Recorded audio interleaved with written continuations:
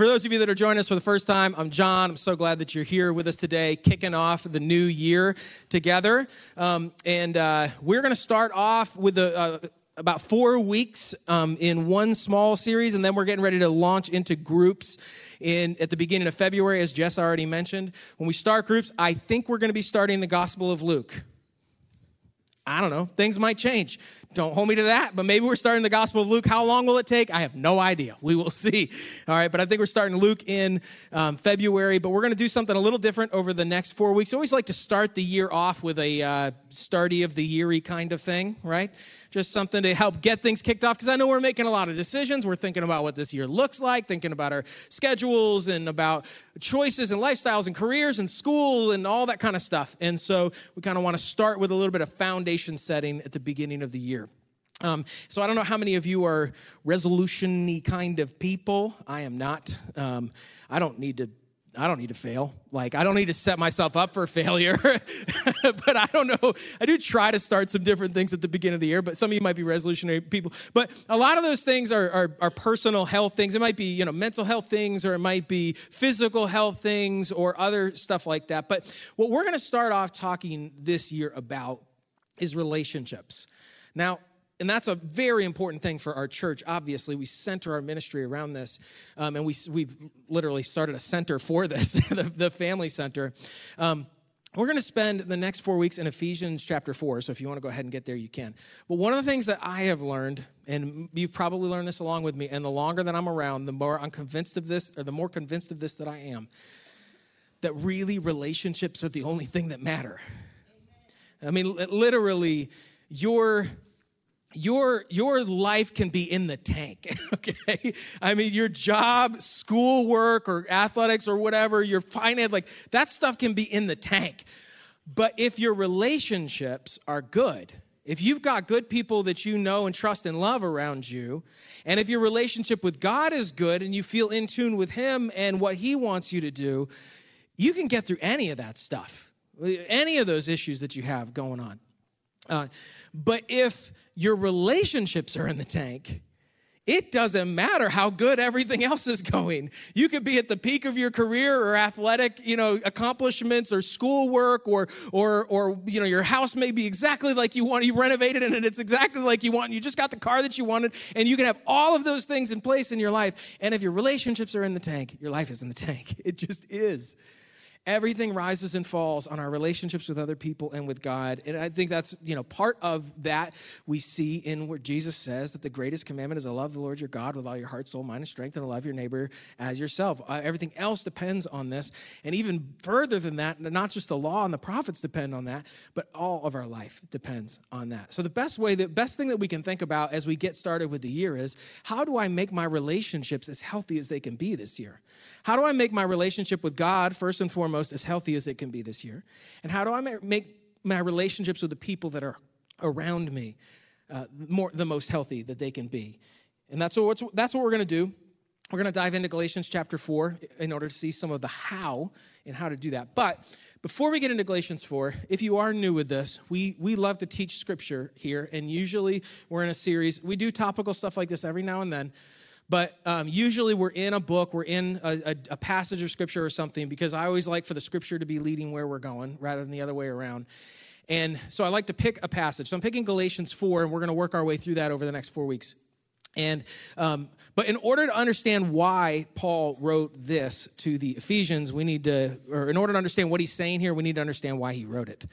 And that's one of the dangers of Scripture. You drop into Scripture without understanding what the author is talking about and who he's talking to, and we can easily get bad applications out of that. So in order to understand what he's talking about in Galatians 4, need to back up just a little bit, or Ephesians. Listen, forgive me. We just did like a 13, 14, 15-week series in Galatians in the fall, and so it's just like right at the front of my brain. So if I say Galatians, it's not. It's Ephesians, okay?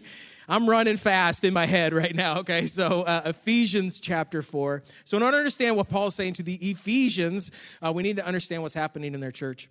Ephesus is not a traditionally Jewish area.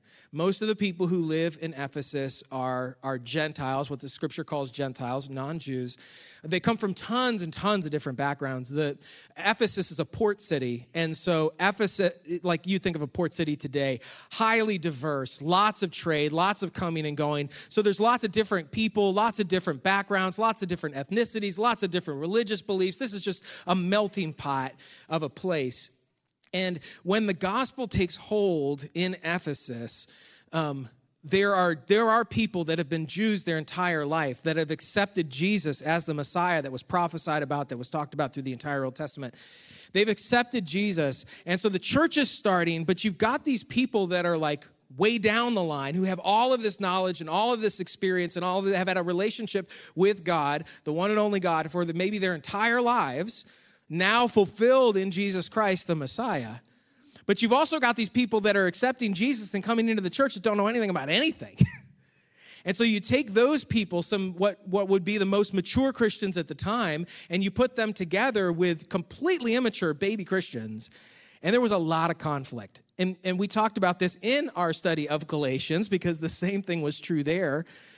And so there was a lot of conflict. There was a lot of confusion. There was a lot of positioning, self-righteous positioning among Christians. Well, I'm a Jewish believer, and so I have this history, and I know all of these things, and you don't know these things. So somehow, in that case, I'm better than you are, or I'm higher on a higher rung than you are. A lot of this kind of stuff going on.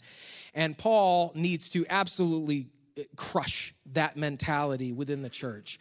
And so that's what he's doing in Ephesians. That's one of the major themes of Ephesians. He is in chapter 3 talking about how this mystery has been revealed. And a mystery, when that's talked about in Scripture, a mystery is something that wasn't revealed before but is revealed now. And in this case, he's talking about the mystery of the Gentiles becoming a part of the church. The fact that the church is for everyone, which was mind-blowing for a lot of the Jews at the time. And so it's creating all this conflict within the church, and he's trying to help them understand when they have different backgrounds and different understandings and different worldviews and different experiences and all of that, trying to help them understand how to live together, how to coexist together in the gospel, and how to have peace. And so that's what we're going to be talking about in Galatians chapter 4. There's going to be a lot of the how, but I want to read you a little bit from Ephesians chapter 3 just to help us again. Did I say Galatians again? Just keep a count. Somebody give me a count when we're done. All right. From here on, whether I say Galatians or Ephesians, it's Ephesians. Okay. Can you just autocorrect for me? Just in your own mind as we go through. I'm not going to talk about Galatians again. Not one more time for the rest of the message. That's my commitment to you. So just autocorrect for me. Okay. It's a new year, man. This is how we're starting. This is great. All right. Appreciate that. All right, Ephesians chapter 3, just for a little bit of context. For this reason, this is Ephesians 3:14. For this reason, I bow my knees to the Father of our Lord Jesus Christ, from whom the whole family in heaven and earth is named, that he would grant you, according to the riches of his glory, to be strengthened with might through his Spirit in the inner man, that Christ may dwell in your hearts through faith, that you, being rooted and grounded in love, may be able to comprehend with all the saints what is the width and the length and depth and height, to know the love of Christ which passes all knowledge, that you may be filled with all the fullness of God. This is a beautiful and powerful passage, but when you understand it in its context, it takes on a little bit different flavor, because you can just read that on its own, and it's beautiful and it's powerful.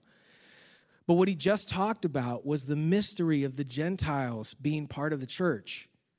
So this entire thing, and then what he's going to talk about in chapter 4 is how to live in unity and harmony and peace with one another.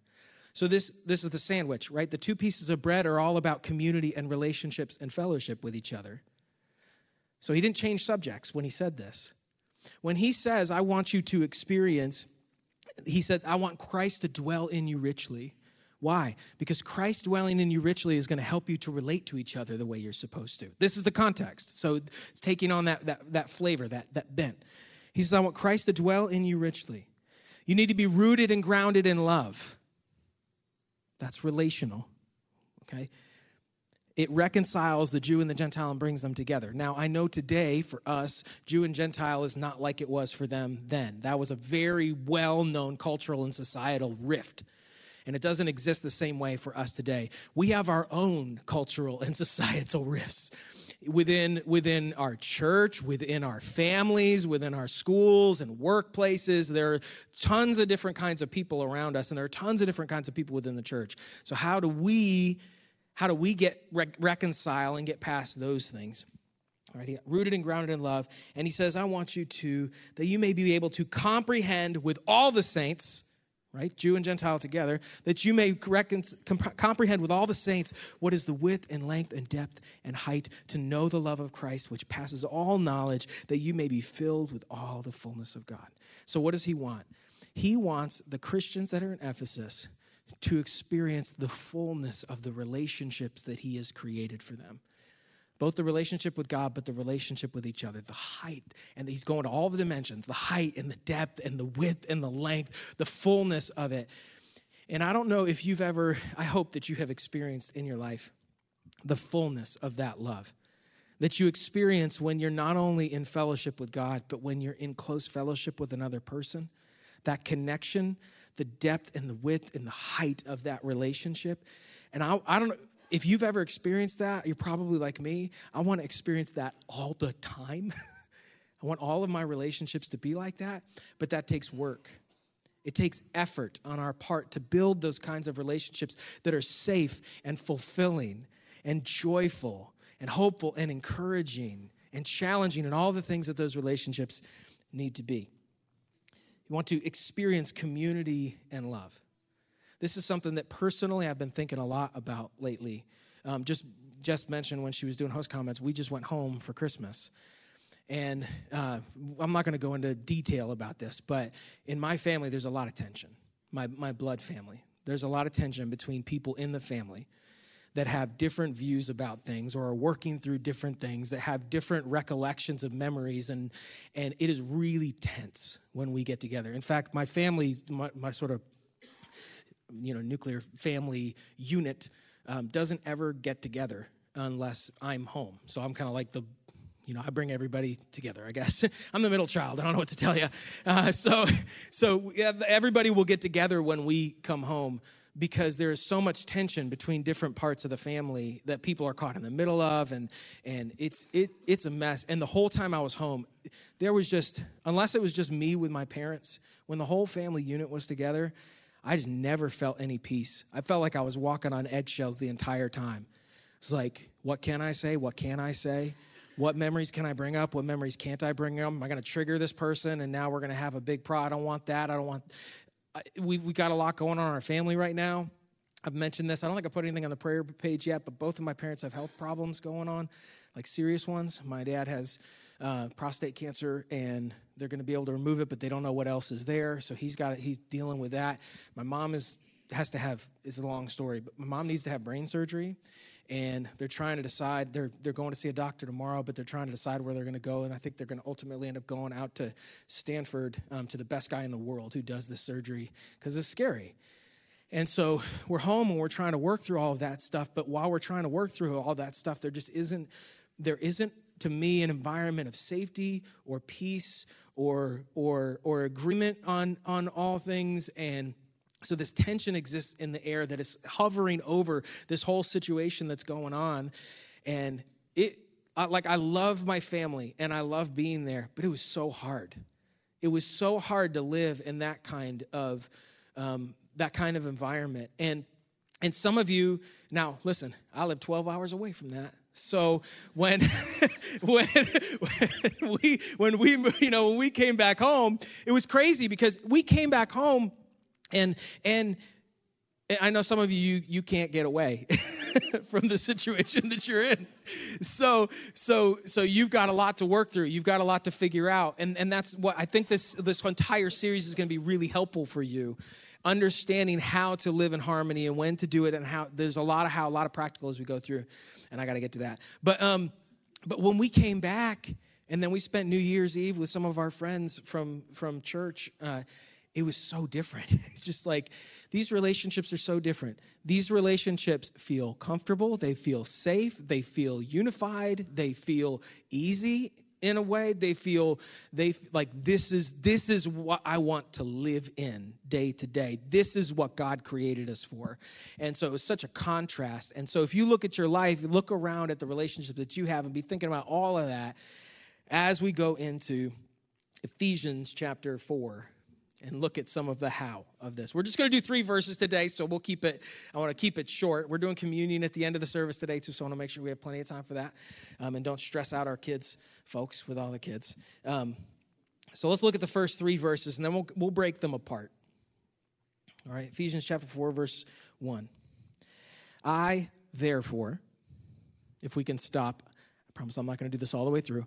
I promise. Jess is like, oh, no, he's going to stop every word. No.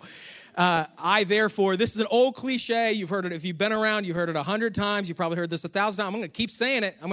Because it needs to ring in our head every time we see it. But anytime you see the word therefore, you need to look to see what it's there for, right? So the therefore is, you got to look at the context to understand what the person is saying. We've already done that. So check mark. Good job. But anytime you're reading in Scripture and you see that word, pay attention. Look a little bit earlier just to make sure what that is there for. I, therefore, the prisoner of the Lord, beseech you to walk worthy of the calling with which you were called. So what's the therefore? That they're supposed to live in harmony and unity in the church. That's the therefore. So we're going to walk worthy of the calling to which we were called. 2, verse 2. With all lowliness and gentleness, with long suffering, bearing with one another in love, endeavoring to keep the unity of the Spirit in the bond of peace. So as we go into this year, I want to encourage you to make a commitment along with myself and say that this year I will commit to be a person of peace. I will commit to be a person of peace. Now this does, and we're going to work through this, but it does look different in our relationships with people that we know are believers because we have an agreed upon foundation on which our relationship is built. It does look a little bit different with non-believers who don't have that agreed upon foundation on which it's built. And so we got to think through those things in our relationships. But in these 3 verses, there are a few things that jump right out to me on how we can be a person of peace this year. All right, the first thing is that I need humility. He uses the word lowliness. I need humility. We talk about this all the time. It's one of the core values of our church, to be humble. I need to be humble. The word that Paul uses literally means a deep sense of one's littleness. It's particularly moral littleness.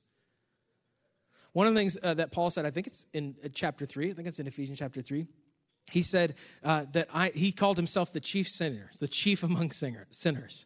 Even Paul, the great Paul, the writer of half of the New Testament, Paul, the planter of churches, the evangelist, the apostle, all of these things, even he said, I'm the worst sinner there is. We need to be honest about who we are and the fact that we have failed God. And what that does is that puts us in the right mentality, the right mental space to be in a relationship with someone else. But if we come to a relationship with someone else and we are prideful or arrogant or self-centered rather than being humble, it will erode that relationship from the inside out. Just dig a hole right under it. Now, particularly if we put this in context, he's talking to them about the Jews' self-righteousness. Okay? So they are thinking that they are better or higher or more advanced, more spiritual than the Gentile believers who have come in. And so there's this battle thing that's going on amongst them. So it's like, yeah, Gentiles, yeah, you're in. Yes, we know. We believe what Paul said. You're in, but like just by the skin of your teeth, which begs me to wonder, whoever came up with that phrase, like what was going on with your teeth? But nevertheless, you're in, but you're just in. You're just in, right? Like we're up here and you're down here. But that is not how we are supposed to think about ourselves, particularly within the body of Christ. Within the body of Christ, the first thing that happens for us is we have to recognize that we're sinners. Before we accept Jesus, there has to be the recognition that we are sinners and that we come to him with nothing. We come to him with no good works, that we haven't earned anything from him. We simply come to the foot of the cross holding nothing, earning nothing, meriting nothing. We come to the foot of the cross and we accept Jesus. And we accept him as Savior. That's how we are saved. We believe that he died on the cross for our sins and that he rose again on the third day. We don't bring anything to that. And so we have to recognize that and remember that through our entire life and make sure that we are humble. Paul said to the Philippians chapter 2, therefore, if there's any consolation in Christ, if any comfort of love, if any fellowship of the Spirit, if any affection and mercy, fulfill my joy by being like-minded, having the same love, being of one accord, of one mind. Let nothing be done through selfish ambition or conceit, but in lowliness, there's the same word again, in lowliness of mind, esteem others better than himself. Let each of you look out not only for his own interests, but also for the interests of others. If I think highly of myself, and this is true for my relationship with God, and this is true of my relationship with everybody else in my life, if I think highly of myself, I will never have peace in my relationships. Amen. I'll never have it. I think this is a very countercultural thing to say. Because our culture tells us you need to think highly of yourself. You need to esteem yourself. Your self-esteem needs to be through the roof. You need to be confident. You need to think like you're the best. And it's not true. They're lying to you. They're lying to me about that. I need to think soberly about myself. And I need to look at my relationships and realize that I'm not in this relationship to get out of the relationship. I'm in this relationship to put into the relationship. This person does not exist to serve me. If that's the basis of the relationship, it will erode from the very beginning. If my relationship with God is based on that, if I think that God exists to serve me, it will absolutely destroy and corrupt my relationship with him. And that's, by the way, a very strong vein in Christianity right now. That you see it all the time, you hear it all the time in music, God exists to serve me. It's not true. I exist to serve him. My job is to serve him. My wife and I are not married so that she can do things for me. Even though she does, and it's great. I'm thankful for it. But I'm not in a relationship with her so that I can get something out of her. I'm not in a relationship with her so that she can serve me. My job in the relationship is to be humble and to serve her. And then I hope that she takes the same position and she is humble and she chooses to serve me. That's what a healthy relationship is built on. A relationship with God and a relationship with other people. We have to be humble.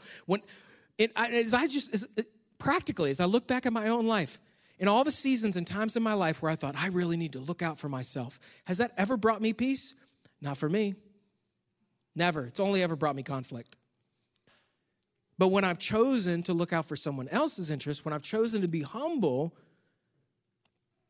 that's where I've experienced the most joy, the most peace, the most comfort, the most safety, the most fulfillment in relationships. We have to be humble. So I have to recognize my littleness before God, and I need to accept him first and foremost and his gift on the cross, and continue to recognize my littleness and his greatness.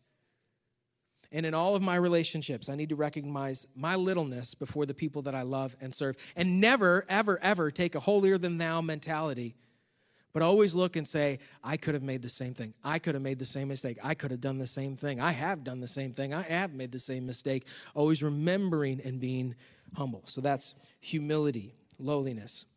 That's the first thing. Second thing is meekness. Now, he used the word gentleness. I like the word meekness. They're synonyms here, but they get the same idea across. It's having power but not exerting it in kindness, okay?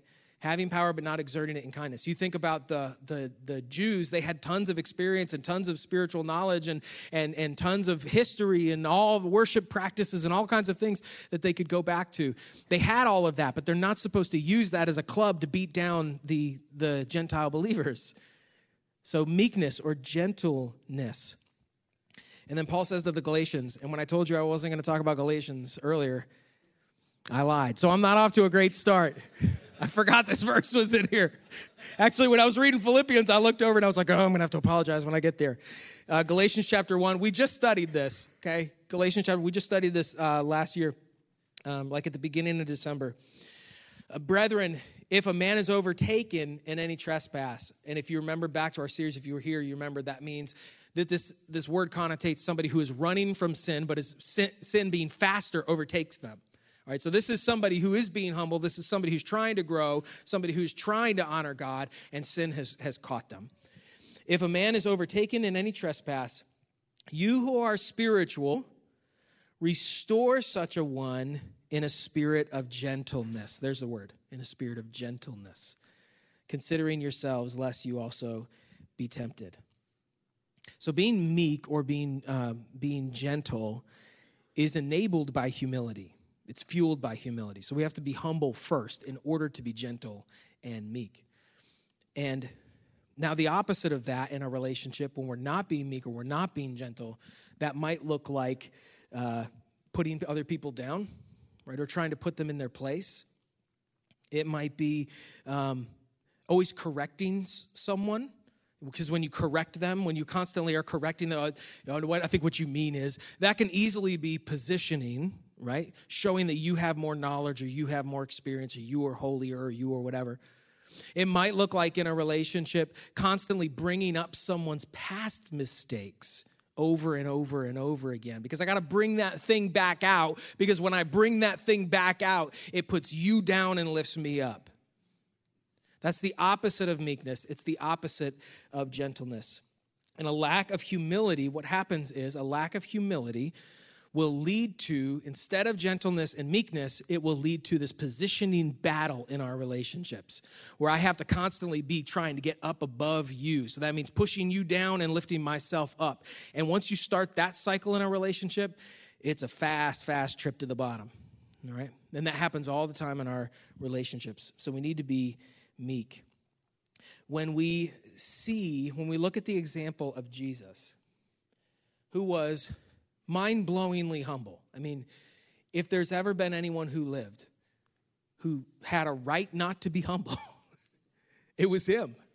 Yet he chose to be humble. He chose to humble himself.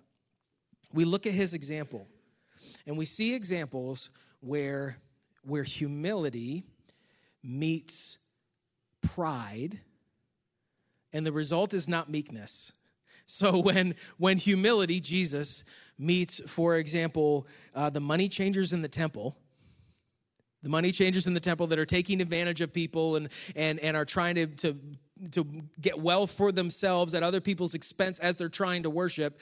When meekness meets arrogance, the result is not peace. The result is not peace. It's tables getting flipped over. And now, and he makes a whip to drive them. He's released. It's a wild scene. I do feel the need to say that was one moment in Jesus' ministry. Some people want to create an entire theology of Jesus out of that one moment. They're like, that's the Jesus I like. And then they want that Jesus all the time. But that's one example, one specific example. All right. Or when meekness meets the arrogance of the Pharisees, there's not peace there, right? There's not peace there. But when you look in Scripture and meekness meets meekness, when humility meets humility, what we see are some of the most incredible moments in the entire Scripture. When Jesus, in all his power, choosing to be humble, is faced with the woman who's caught in adultery, who is literally being socially humbled publicly, who's brought out, she's caught in the act of adultery, and she's brought out in front of everyone. And they say, what do we do to this woman? When Jesus' humility and meekness meets her humility, what we see is unbelievable peace and restoration. We see him look at her and say, I don't condemn you. He could have, right? He says, I don't condemn you. Now go and sin no more. So it's not just I'm here with you, I'm on the level with you here. It's not just I love you. It's not just grace. It's also transformation. And that's what happens in these kinds of relationships. Real change happens. Real connection happens. Genuine, honest, loving, caring, connection, community, and fellowship. When we are humble and we are meek. So we need humility, we need meekness, and third, we need patience. Now, he says long suffering. This is not just patience like, oh, okay, let's just wait, It's not the kind of the momentary patience we're really thinking about. This is a bigger picture thing. So when you think about a relationship where maybe you're more spiritually mature than someone else, you've been a believer a longer time, you're choosing humility and meekness, maybe they're not yet, all those kinds of things, those tough relationships. We need to have long suffering. Okay, we need to trust God to be working. We need to not react too quickly. And we gotta trust as the process goes on, not reacting too quickly to someone's immaturity, being patient while they grow. You think about the context he's writing to, right? The Jews know all of this stuff. They have all of this experience. The Gentiles, they don't know anything from anything. And he's like, be patient. Like they're gonna make mistakes. They're gonna fail at this. They're gonna figure it out. That it's gonna look different than it looks for you. You just got to be patient. Long suffering, right? Be patient. All right. When he writes to Timothy, 1 Timothy chapter 1. This is actually where he calls himself the chief of sinners. I got that confused. 1 Timothy chapter 1. He says, although I was formerly a blasphemer, a persecutor, and an insolent man, but I obtained mercy because I did it ignorantly in unbelief. And the grace of our Lord was exceedingly abundant with faith and love which are in Christ Jesus. This is a faithful saying and worthy of all acceptance, that Christ Jesus came into the world to save sinners, of whom I am chief. However, for this reason I obtained mercy, that in me first Jesus Christ might show all long-suffering as a pattern to those who are going to believe on him for everlasting life. And so I want you to think about this, particularly in your relationships with people who are not believers, okay? God is patient with them. I know that's a wild thing, and I struggle with patience because I like to make it happen and have it now kind of thing. I would like for people to change right away. People don't change right away, not usually. The people in your life that you're struggling with, I have people like that in my life that I'm struggling with. It takes time. And be patient. And you can't do in them what only God can do in them. And so you need to do what you need to do. You need to choose to be humble. You need to choose to be meek and gentle. You need to choose to be long-suffering and wait on the Lord. And what Paul is saying is I was a sinner. I was blaspheming. I was persecuting the church. I was doing all this stuff, and God just waited. While I was doing that, he waited. And then when the time was right, Paul receives Christ, and then he continues to fail. He continues to struggle in his life. But God was patient with him, and that's a pattern that God is patient with people, and we too need to be patient with people. We need to be very careful about our instant moment thing where we as human beings write people off.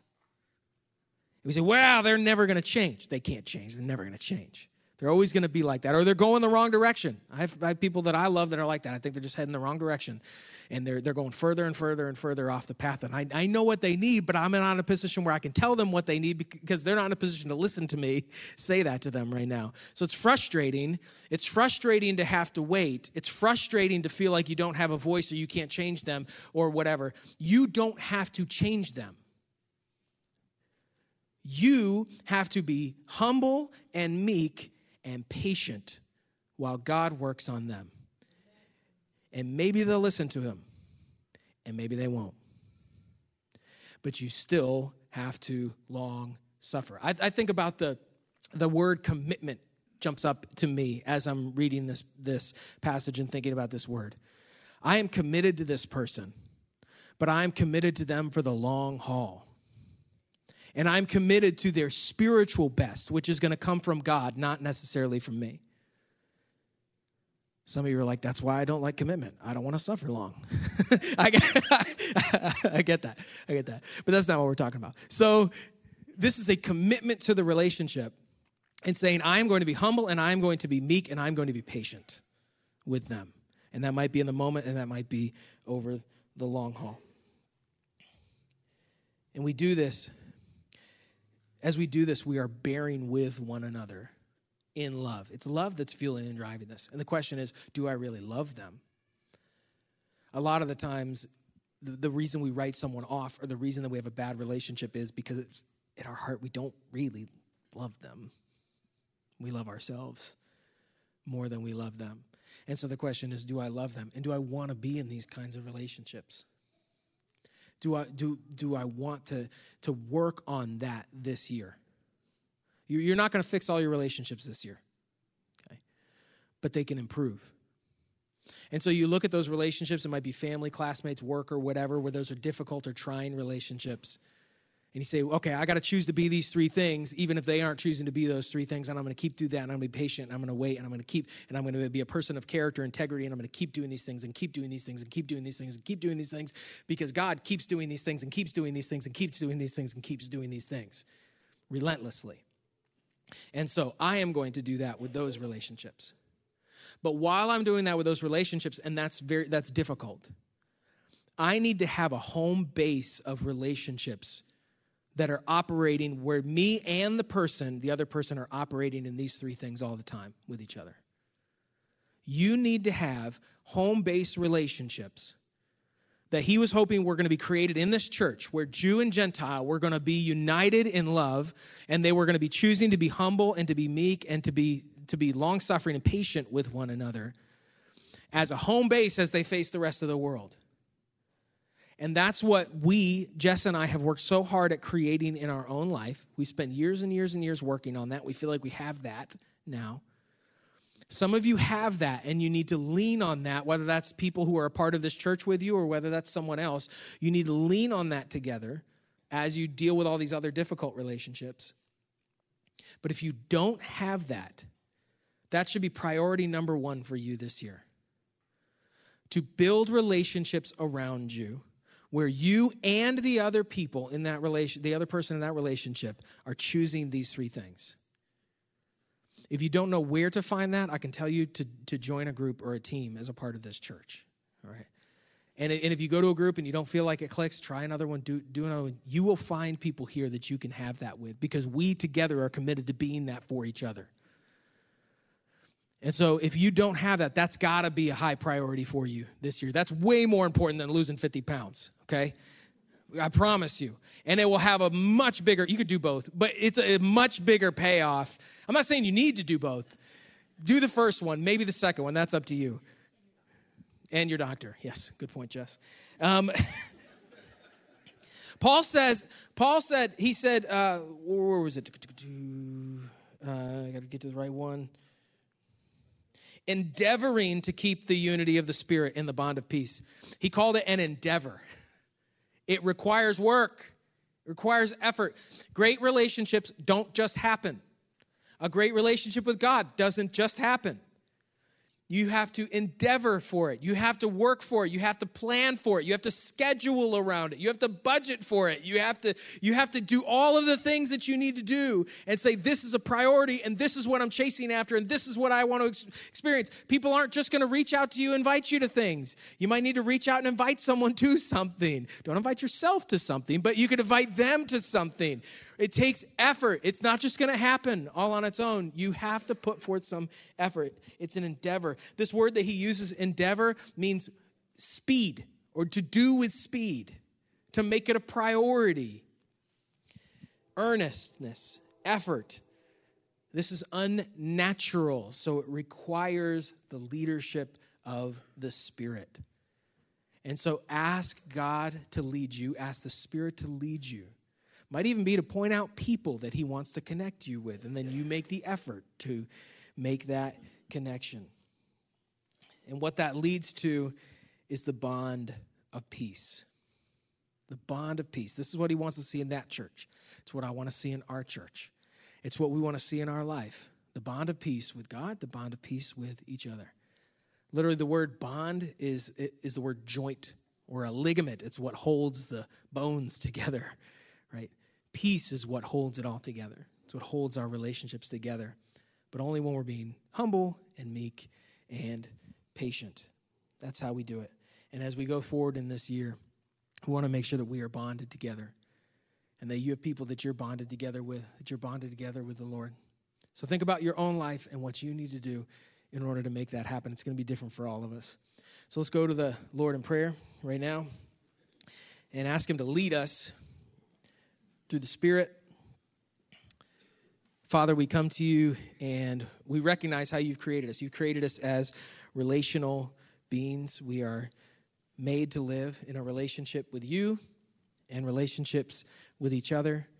And sin messes that up over and over and over again. Our own selfishness, our own self-centeredness, our own fears, our own anxieties, all those kinds of things, they isolate us or create relationships that are dysfunctional and unhealthy.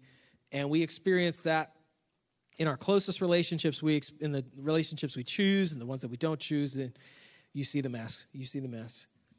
And what we're asking today, God, we understand that you want us to live together in the bond of peace, particularly with other believers.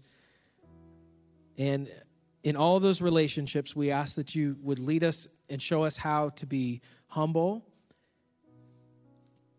and how to be gentle and how to be patient, as instructed by Paul.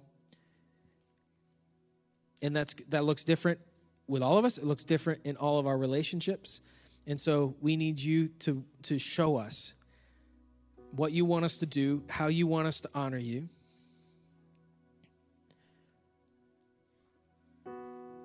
And so maybe the first thing is humbling ourselves.